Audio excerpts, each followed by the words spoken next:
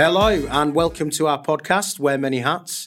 I'm your new host, Mark Robinson, and I'm the Commercial Director for Hawkey Cleaning and Support Services. On the show, we will be shining a light on the facilities management industry by interviewing prominent subject matter experts across a range of roles and sectors in the industry. Now, by gaining their insights, experience, and industry knowledge, we hope to inspire the next generation of young facilities management professionals. Our objective is to share our guests' stories and experiences to help motivate, engage, and inspire others into the industry. Via this medium, we hope our listeners will gain new perspectives, insights, and learn about strategies to develop their careers in the industry.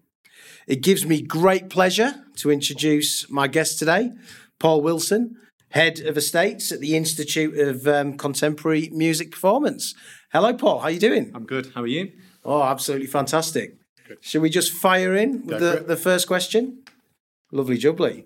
So, look, first off, can you tell us about your career journey in facilities management and how it started? Yeah. So, obviously, as many people find themselves, they don't wake up and go to their career advisors and speak about how they want to get a role in facilities management. So it's one of these roles that kind of you amalgamate, you change, you find yourself in those positions that you kind of start off down one path and then it leads into another, and that's what happened with facilities management for myself. Like a happy accident. Like a happy accident, yeah. That's a good way of putting it. So, I mean, my background originally was from when I went to university was to study film, TV, and radio. Wow. So that doesn't exactly lend itself to facilities management. My original course was to go into music journalism, right. To kind of to interview bands, to review bands, and to just basically be music orientated. Unfortunately, those hopes were dashed through various reasons. And then after a little spell of travelling with my friends, came back and needed money. And so I basically got into becoming a branch manager, right, for a furniture or deputy branch manager for a furniture company based in Shropshire. And that had kind of facets of facilities management. You know, you'd look after the health and safety of the site, the welfare of the drivers, ensuring various kind of procedures and processes were filled in with the vans, etc. So it was that kind of regimented kind of almost like a PPM regime there. Yeah. I mean, this is going back 20 years or so. Yeah. That got me to a point there, and then because of a personal issue that took place, my mum passing away, I decided to go travelling again. Right. So my wife, my girlfriend at the time and now my wife, we went travelling in 2007. Where did you go, out of interest? Went for almost a year. So we went we went to China first, went to Southeast Asia, went to Australia, New Zealand, South America. Wow. And so, just went out and, I know it sounds glib, but found ourselves, decided what we wanted to do. My decision was that I wanted to move to London. Right. Felt that Telford, when I went back to it, was going to be fairly small. Yeah. It was fairly small. So I moved down to London within about 2 or 3 months. Right. Was lucky enough, given it was the financial crisis, to find myself a role at University of Law. Oh, fantastic. Which is based in the facilities team. Yep. And then that's where my career really took off. It was just basically, dovetail between the two sites in London. There's one at Moorgate where I started, was one in Bloomsbury. So I moved across to Bloomsbury as the facilities manager. Then moved across back to Moorgate as the facilities manager because it's a more prestigious site. And then became kind of overall control of the two sites, but then kind of reach where I felt I couldn't go any further within that. I mean, that was like 9 years. So, but I mean, University of Law were fantastic. They gave me put me through NEBOSH, did a master's with them in business strategic management. Yeah. So it's just, great, bedding stone, so to speak, for my career. Yeah, because I see at the University of Law, you were obviously promoted on several separate occasions into different roles. Yeah. So can you offer any insights to our listeners about how to, take a position within an organisation and then develop yourself into better roles as you're moving forward?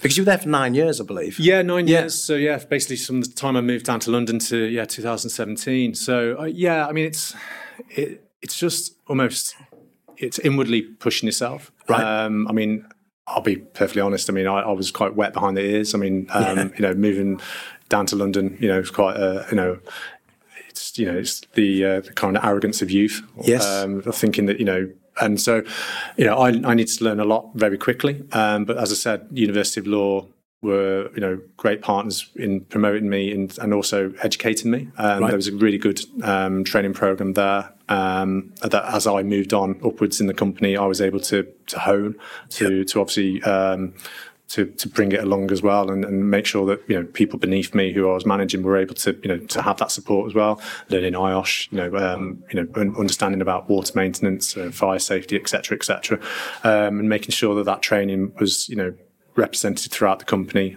which obviously brought on future team leaders and leaders within the company themselves. Yeah, so you basically took the decision to develop yourself as well as take on the development that they were prepared to give to you. Yeah, definitely. I mean, you need to buy into it. You can't. I mean, it's not.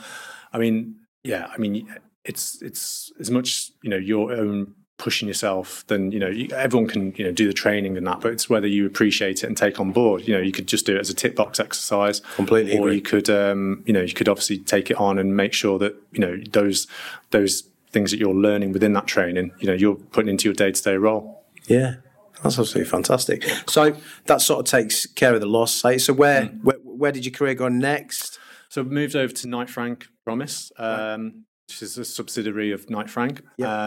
Moved into residential, which was a culture shock, which I would say I learned in the first 6 to 12 months as much, if not more, in facilities management and just in life, working life at Knight Frank than I did in the previous 9 years. And that's not to, put away, those years I spent at the University of Law. It's just that, Knight Frank, I think personally are the best in the residential market, are the highest, give the highest standards, are, promoting, the best values for that kind of residential management company and facilities management company and health and safety. And I knew straight away that I was dealing with a different kind of standard of what I'd done previously. Right. And it meant that my steep learning curve, was just immense in the first year. And I loved it, not all throughout of Knight Frank. It was just a wonderful experience throughout. Yeah. So how would you feel the residential setting differed from the commercial setting in that kind of environment? What's your view? I mean, it's obviously my motive. It's for the University of Law, if there's a classroom that was damaged or not in a good state, or there was a leak, etc. You could invariably find a separate classroom for them to move into. It's not, you can just say to a resident, oh, by the way, we're just going to move you down into another just flat, put you down onto floor 13, or even just say, oh, we'll get you a hotel. That doesn't work. And of course. And you saying that you're going to fix it that evening, you've got to make sure that you're fixing it that evening, or certainly doing everything you can in your power to mitigate whatever the situation is. I thought lawyers and academics were quite difficult people to please, but residents are a whole new ball game. It was, like I said, such a steep learning curve, and one of the things you had to do is offer exemplary customer service, which I think, by working in University of Law and an educational setting, put me in good stead. That was a skill that you accumulated via the experience you'd had in the past. Yeah, definitely. I mean, it's different as well. If I go back to the when I moved to University of Law from my previous role as the deputy branch manager, it's a lot of that was. If there was issues with customers complaining or issues with any kind of deliveries, etc., it was all on the telephone. University of Law was face-to-face all the time. And that was, good to bring that into Knight Frank and dealing with residents face-to-face. There's no kind of hiding or anything. It was literally, if you've got a resident screaming at your face, you're going to have to, placate them and make sure that, you're doing everything you can to solve that situation. Yeah, so two really different organisations in terms of how they were structured and what they looked after. So that obviously built your skill set within the facilities management industry. And, based on our conversation before this, you're now in a role which is kind of a labour of love for you, really. Yeah.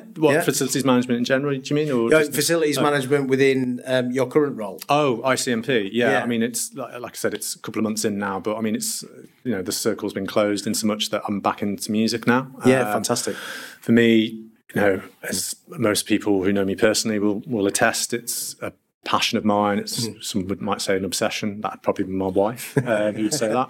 And so for me, it's dealing with that kind of my passion on a day in day out basis. Not no disrespect to residential management. I did have a passion for that. But obviously, it's not burning as brightly as say my passion for music. Yeah, of course. So who's your favourite band, Paul? I have three. I don't. Oh, come on, tell us who's the three. So my three are Radiohead. Oh, love them. Nick Cave. Oh, I like him. Yeah, and Wilco. Wilco. Yeah, no one knows Wilco. But I've not heard of Wilco. Where are they from? From Chicago. Oh, really? Yeah. You'll have to share something with me on YouTube. Okay, I will do that. I'll be interested to have a listen. That's no problem. Okay, brilliant. That's fantastic. So, what advice would you give someone that's interested in starting a career in facilities management? I'd have two. I would obviously the qualifications I feel are important. Right. But as I said earlier, it's no good if you're just going to do it as tick box. If you're just going along just to get those qualifications but not use them. I think having IOSH and getting with the IWFM, trying to embrace or getting up to legislation standards, and obviously making sure that you're up to date with all those changes that are taking place fairly obviously regularly. And then I would also gain a mentor. I've had plenty in my life. Right. On a work basis. I had 3 or 4 at University of Law. I had a couple at Knight Frank. And I'm all about collaboration. All about learning of others, taking a lot of different viewpoints, and then making that decision myself. I'm not one of these people who will just walk in and just take over and make decisions without hearing other people's viewpoints, because it's important to hear those different viewpoints and stands and backgrounds will always give you different variations of the theme. So getting a mentor, I think, is really important. I think that's crucial, because I think it's also something that's sort of gone a little bit quiet and backwards in terms of mentorship and so on and so forth. So it's really interesting that that's helped to really shape your career and could also help to shape other people's career as they come into the industry. Yeah, never be scared to ask. If there's a problem or if there's a situation where you're not confident on something. I mean, like I said, arrogance of youth. A lot of people are going to turn around, or probably think, I don't need any help here, and I'm guilty as that, as through life. But I've realised now I can't do everything on my own, and you're going to have to, give out, work to others and obviously learn from others as well. And so, I think there's always somebody out there who's obviously got better skill than you, and don't be, afraid to tap into that. Well, we can't do everything, can we? And I'm a big believer that there's no such thing as a stupid question. And the main reason I know that is because they ask them all the time. So, I think that it's really important that if you don't understand something, get to the crux of it. Yeah, definitely. Which is and especially joining new organisations, because they've got they're wedded to their ways. Yes. And so, what went before, even in the interview process where they say, we'd love to, get your kind of views and bring your experience from, previous, organisations, etc.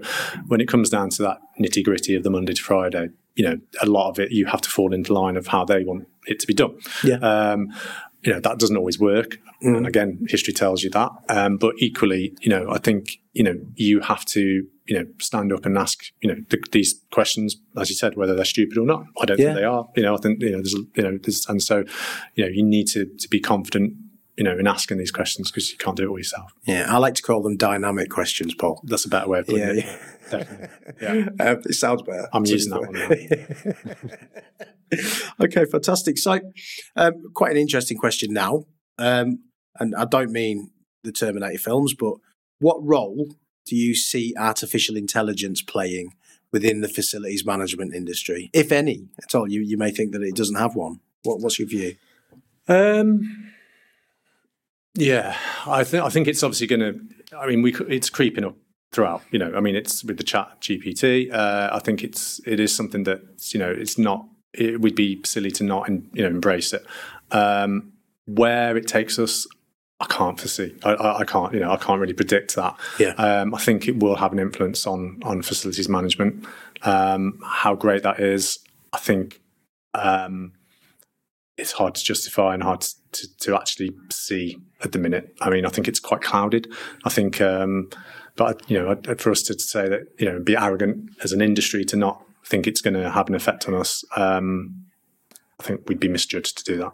I think that's a really interesting point, because I think everybody is making judgments and predictions about how AI is going to affect this industry and that industry, but we just don't see now because it's going to move so quickly that what it is now might be completely different to what it's going to be in 12 months' time. Yeah. So, I think with AI, you've got to keep your mind open. I do agree about the possibilities. Yeah, and not be scared of it. I mean, everyone has a slight fear of change, but change is good. Yep. And I think, if there's, if we look back to 5 years ago and the differences in, the Internet of Things, how that's improved things within facilities management. Yep. 5 years ago or circa that, we'd have been, scared of that yep. kind of thing. But now we embrace that. So, I think it's hard for me to justify, as I said, where I think it'll lead us, because I don't think anyone really knows. And I think you're just literally putting your finger in the air and, and predicting something that you could have egg on your face.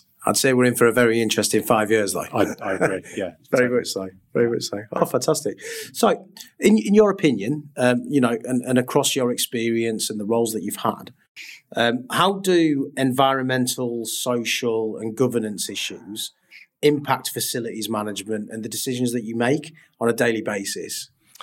I think it's prevalent now in everything. I think you almost take a step back and look now and think, how is that going to affect ESG? I think our communications and our relationships with contractors are key now with ESG. Yep. I think certainly the sustainability part of it is, with people endorsing having, electrical vehicles and so forth, also making sure that, the workers are paid correctly as well. So, yeah, I think everything now, I mean, we're doing a major project in one of our sites, our second site in Queen's Park, and we're putting PV panels on there. Right. We're doing a massive refurb of our original site in Kilburn. Yeah. Of replacing all the double glazing, or replacing 2 double glazing, I should say. So, everything that we do now is down to sustainability, because, we have to attract these students. And, so, we know, through studies that students are, sustainability is a massive part of, what their thoughts are. And, if it might be a difference between going to our campus, going to our university, instead of going to a competitor. And it might be even just based on sustainability or our environmental ethos. Fantastic. And you mentioned supply partners previously, have you seen a good participation from supply partners in those areas, or do you think that supply partners in general could do better? I think everyone can do better. The ones I've used previously at Knight Frank and brought across, since I know that they're keen to have their environmental credentials, as I said about electrical vehicles and obviously carbon footprint. I think a lot of the, it's early days, ICMP, but equally I know that the company, one of the companies will give me good sage advice on how to improve, our electrical output at that site as well. So, I think there's a lot of exciting things we can do to improve environmental. That's what you need, though, isn't it? That kind of collaborative relationship. Definitely. Whereby you can have those conversations and you can help each other. Yeah, I mean, I've seen it now, and it's building those relationships, and I kind of laugh at this now, but I mean, it was one procurement director who said to me that Paul, we can't just bring on partners who who've done good work for you in the past, and you've built good relations. Just you can't bring on just them a drop of a hat. And my thoughts were, no, we can exactly do that because that's how contractors work. That's how you build up those relationships, and a good job, good jobs built up over time. That's the whole industry. That's how it all works, and I'm going to be using contractors that I've been using now for the last 5 years, ICMP, because I value their judgment, I value their honesty, I value their work ethic. So why wouldn't I use those people that I brought on? And that's one of the strangest comments I've ever heard a procurement director to use. Yeah, well, I mean, trust is the key word, isn't it? You need to work with people you trust. And sometimes that can be hard to come by, to be fair. Okay, that's really interesting. So quite an interesting question now, Paul. How is the Internet of Things becoming increasingly important in facilities management? Well, I mean, it connects everything. Obviously, that's a simple way of putting it. But I mean, for us, it basically, it opens up boundaries and opens up avenues that we'd never seen before. Yeah. I mean, the fact is now that you've got the communications and obviously the CCTV and how everything's linked to each other. It's a very exciting pathway. I haven't used it in so much in a great manner of respect, in the roles I've used, because residential, I mean, it didn't lend itself to that. Okay. But I mean, reading about the case studies that I've seen, I think it's something that, again, as I said, 5 years ago, we were probably slightly in awe and scared of it, but now it's something that we can embrace. Yeah. It's something that, I can see certainly in the commercial world being embraced more. And something that's going to, take obviously and develop alongside. I think we've got an opportunity now to develop it and make it bespoke to facilities management as well. Yeah. I think it's something that, it's not something that we can just, create a kind of template for. I think it's something that can be developed in across multifacets now for us. Yeah, I think you could apply that rationale to AI. Actually, going back to our previous question, I think the difference is AI is just going to move so much quicker than that did 5-10 years ago. Yeah. I mean, Internet of Things could be the mini disc, whereas this is the iPod. iPod. You're right. Yeah. Or the Walkman. And this is the iPod. Yeah. Does anybody remember Walkmans? I'm sure I may. I used to have one as well. I had a mini disc, and that just never went anywhere. So. I had one of them too, and a CD player, but it just kept jumping, which was a bit not very good, to be fair. Okay, so in your opinion. And, this is your opinion because that's important to people that are out there listening. What does the future landscape of facilities management look like? I think, as we touched upon, ESG. Yeah. I mean, fire safety is obviously, with the unfortunate episode of, the events at Grenfell. Yes. So the Building Safety Bill, from a residential standpoint is obviously in the golden thread, putting the power back into the residents' hands in so much that, they have now full sight of, what works are being carried out or have been carried out or not been carried out, unfortunately. I would say quite rightly so as well. Definitely. To be fair. Yeah. They're paying a premium to be, and they need to feel safe. Yeah. Speaking from experience, again, Knight Frank, they cut no corners. We were exemplary in that. And so, I think fire safety is obviously going to be key now, and rightly so. Unfortunately, it takes a horrendous event, tragic event such as Grenfell, for the industry to wake up. But they need to learn from that. Yeah. But by the looks of it, by obviously implementing this law, then they have. But ESG will be, environmental, certainly. My son is 20 months old now. He'll be, living in 2100. Like I said, I want him to be living in a place that's, that isn't like some kind of horror film or some kind of dystopian film. Agreed. And so, we need to manage it now, and need to make sure that environmental around us is there for future generations. Yeah, but crucial. Yeah, absolutely crucial point. And I think the uptake across the industry of ESG has, I think, been phenomenal, both from service partners and client side. And because I don't think they get a lot of kudos, but No. I think the industry as a whole, probably when you compare it to other industries, actually needs a bit of a pat on the back. I think that the industry has done quite well. Yeah, well, I think there's more to do, obviously, of course, but I mean, as we all know in facilities management, it's if you're doing a good job, it's recognised, but you are only really pulled up on your mistakes, or if there's something goes wrong. No one's saying when you've set a room or done something, the room was set lovely. It was it's only if it's something wrong with it. So but I agree. There's been a huge uptake in knowledge and embracing that knowledge for environmental, but there is still more to be done. We can always get better, exactly, as they say. Brilliant, thank you. So what are some of the common challenges that you face on a daily basis at the minute in your present role in facilities management? What are the things that you think, how do I fix that?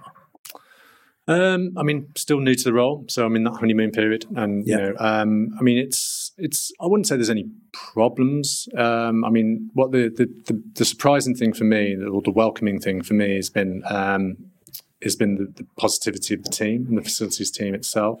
You're always a bit, I'd say, worried about moving to a new role and seeing if what kind of atmosphere is going to be there, or kind of standard of the team, and it's been refreshing to see wall to wall praise for that team, and that I've got to give kudos to my predecessor, because obviously he left it in a really good place for me to inherit. I think if there's a challenge for me, it's a positive challenge in so much I'd like to bring that team on and bring them, as I discussed previously, the enthusiasm's there, but to get them up to date on their training. The majority of the people who work there are ex-students. So again, they haven't, facilities management or facilities is a new kind of environment for them. New concept. Concept, yeah. To be fair, none of us really knew it existed until we started working in it, to be honest. Well, go back a few years, and when I was still going to weddings or being invited to weddings, given my age, and they were...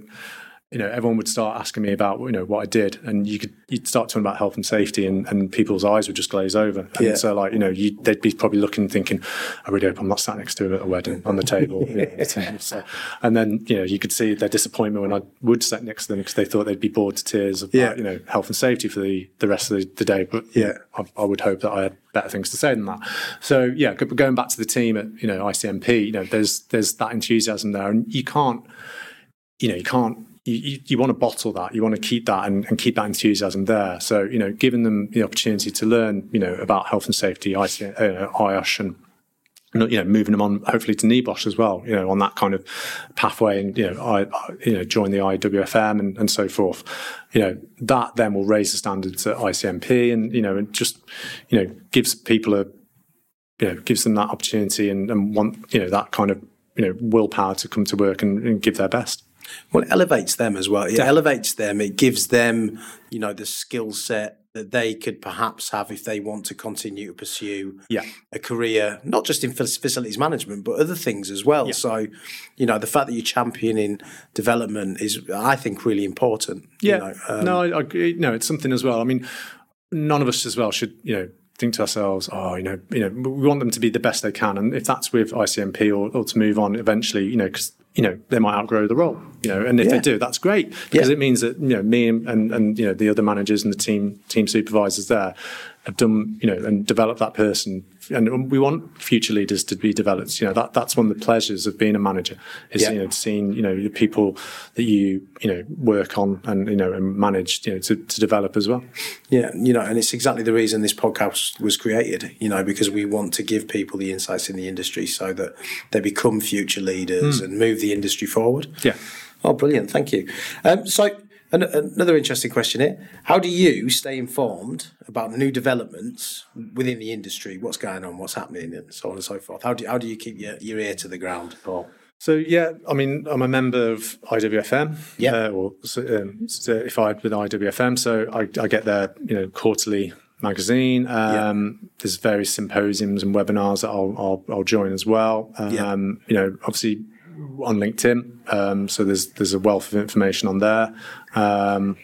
it's just it's just the general interest. I mean, for me, it was certainly when I was in residential, keeping up to date with the housing crisis and so much and obviously the all the issues with all the panels and the insulation and the issues there.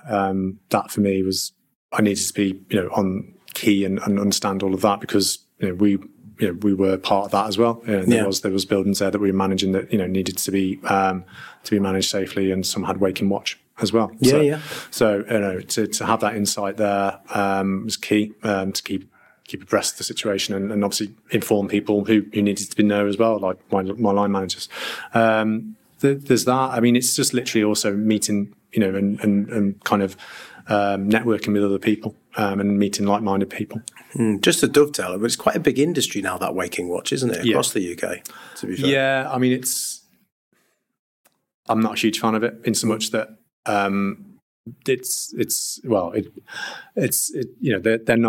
they're not trained personally into the manner that I would expect them to be. So considering what they're doing, the importance of the role. I mean, the waking watch, and some of them are asleep. I've caught them. So it's like, I mean, for me, it's an industry that's kind of developed, which it leaves a bad taste in my mouth, because it's one that you are the lease the residents are charged an extortionate amount of money for it, and I don't think they get full value for it. So that's something I think needs to be looked at, personally in my opinion. But that's an important call out as well, because if we don't talk about these things, then they don't get remedied and rectified. So that's quite an interesting take on it. Yeah. Thank you. Mm-hmm. Okay, so the bit of a Mystic Meg question here now, Paul. Okay, right. So what do you see as the biggest opportunities and challenges in facilities management over the next 5 years? Okay. I think one of the opportunities is to recognise facilities management more. I think it's, as you said, that we have made great strides and are more recognised and as an industry. But I do think it's something that it's a new industry. As I said, it was hard whenever you said facilities management 5 years ago, people just wouldn't really understand the concept of it. They had no idea what it was. No. I say to people now, Paul, they still don't know. Well, no, exactly. Yeah, it is one of those, that we are having to do a bit of tub thumping. Do what? Exactly. Yeah, and so and then it's almost that you try and either justify it. Excuse me. Sorry. Either justify it or just or downplay it. And I think for us, it's we should be shouting from the rooftops. Really, what we do. It's it is the health and safety of people. It's the betterment of either the commercial or the offices that people are in, the residential places that parts that they live in. I mean, and now these residential properties are almost becoming commercial properties themselves. With you've got pools and gyms, mixed use developments and the retail shopping. There's such a merging there. So I think it's an industry that we should be. There's an opportunity there for us to promote ourselves within. Obviously, the aforementioned environmental. I think and adding value to the P&L of companies. I think it's something that we can certainly, as well as we move into different areas, help with projects, help with the development of projects. I mean, it was frustrating in some respects that when we would take on new projects at Knight Frank, that we were left towards the end of saying, have you got any input on this? And we added value of saying if you do this isn't going to work, and if you do that, where's the concierge going to sit, or where's the building manager going to sit? Oh, we haven't done them an office. Well, that kind of that element of it. So unless we're there at the kind of almost design process. Now, I'm not saying I'm an architect, far from it. But I have that value that I can add to that architect's design. And so I think having us at the forefront as well would be a massive boon as well. Yeah, well, that's the thing, isn't it? If they don't have somebody at that stage, suddenly it's gone live, and they've got to find an extra X amount, thousands of pounds to build whatever needs to be built for those facilities. So, storage space. I mean, it's the bane of our lives. Really? We want more storage space, but no one ever considers it. Right. Okay. So maybe in the next 5 years, we can fix that. We'll fix a lot of things. Yeah, just give me more storage space. Yeah, more storage, but more cupboards. Yeah. Fair enough. Thanks, Paul. So what are what are some of the greatest achievements within your facilities management career? I would say, I mean, I have a real passion for developing people. Right. So for me, I mean, certainly at Knight Frank, there was a number of people there that we developed. I wouldn't just say it's all on my shoulders. I mean, I'm not that arrogant, I mean, it's something that I have a real passion for, in so much that seeing how people change over time, given and it's about that enthusiasm. I mean, as I said, I mean, you could give the people the tools, but if they're not wanting to use them, then it's just going to fall by the wayside. And it's pointless, isn't it? It is. Yeah. And the beauty of it is that there's two in my mind that really stand out, and one came very, very inexperienced. I think they'd be the first to admit that. But by just giving them a kind of steer, giving them giving them that training, but also that freedom to make those mistakes and not judge them. I feel that person that they really developed. The second one was based as a concierge, but you could instantly see that they had passion. They really wanted to better themselves, and again, that giving them, moving them out of the concierge role at the front of house, but giving them then a portfolio of sites to manage and take their great customer service, but also their kind of methodical nature of it, and turn that across a number of sites. That seeing them develop that framework. I mean, and part of that as well was that there was no training matrix or framework of training for any of the concierges at Knight Frank, or certainly in the portfolio that I was managing when I first took over. So ripped it up and started again, and basically made sure that by the end of the tenure, when I moved into the head of residential role, that portfolio, everyone was equal. So everyone had done IOSH, everyone had done water maintenance training, fire risk awareness training, and so forth, and all those modules have been completed. And just seeing that breadth of health and safety experience rise was just it was great to see. And I felt a real achievement from that, and seeing people better themselves and that. Yeah, well, I mean, that kind of leadership makes a real difference for people, because it gives them additional core skills. It helps their careers. It moves them forward. So I'm sure that those individuals would remember that for the remainder of their career. I hope so. As a positive thing that took place. And they're all, as far as I'm aware, a majority of them are still working, in their current roles. But I think it gives them, like you said, it gives them that self ownership, self-worth, that they're feeling valued by the company, valued by their manager. It's not just there for them to turn up and just do the bare minimum. It's them pushing themselves, and I say we, I'm not there anymore, but obviously Knight Frank, they were great. If you had a course that I hadn't heard of, or saying, I want to do this course, within the realms of possibility, we always made sure that they did it, because if it's the betterment for them and the betterment for the residents and betterment for the company, do it. Made sense. Yeah, everybody benefits. Exactly. Yeah, fantastic. So conversely, any regrets? Are there any regrets in the same sort of scenario? It's hard. I mean, obviously everyone's had regrets. I mean, but it's got me to this point now. So, for me, it's one that, I could, list as many, list a lot of regrets I've had over the term now. But would I be in the same position that I'm in now, in my job that I'm, currently loving and sure will continue to love? Possibly not. It's that sliding door moment. And so for me, it's, whatever's happened in my career, whatever decisions I've made, good or bad, they've got me to this point now. And I'm comfortable in that. I'm comfortable, where I am now. I'm really, really happy that I'm back in education. Really, really happy that I'm in, a topic or a kind of genre, if you want to call it that, of, music that I'm passionate about.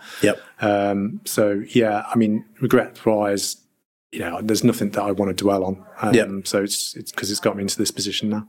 Well, I'm a big believer that challenge makes us push forward. So, I think whatever we experience, be it work life, work personal, whatever, it moves us down a certain path. Yeah. And we grow from it. Yeah. That's the reality. Yeah. Okay, moving away from facilities management. Okay. We want to know a little bit about you now, Paul. Okay. So what things in life, work or leisure, give you the greatest satisfaction and enjoyment? I suppose I better start with my son and my wife and my dog, else I would get You'll get wrong if you don't want to. I would get into trouble. So all the family is hugely important to me. Yep. As I said, son is now 20 months old.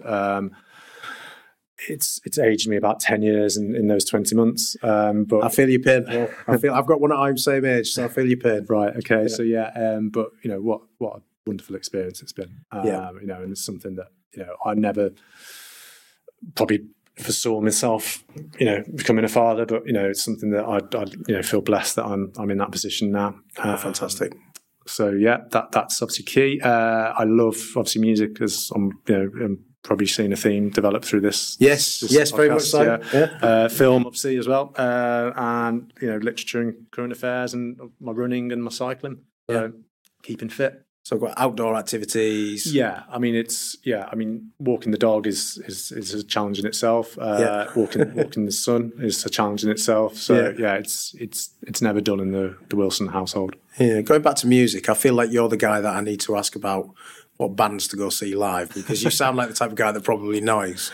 I do go to a lot of gigs. I do get my knuckles wrapped by my wife about the amount of gigs I go to, but it's something that it's an outlet for me. It's something that does no one else any harm. Yeah. So it's I try to go to as many gigs as I can, or a festival. And I think it's something I've done from an early age. It's something I want my son to do.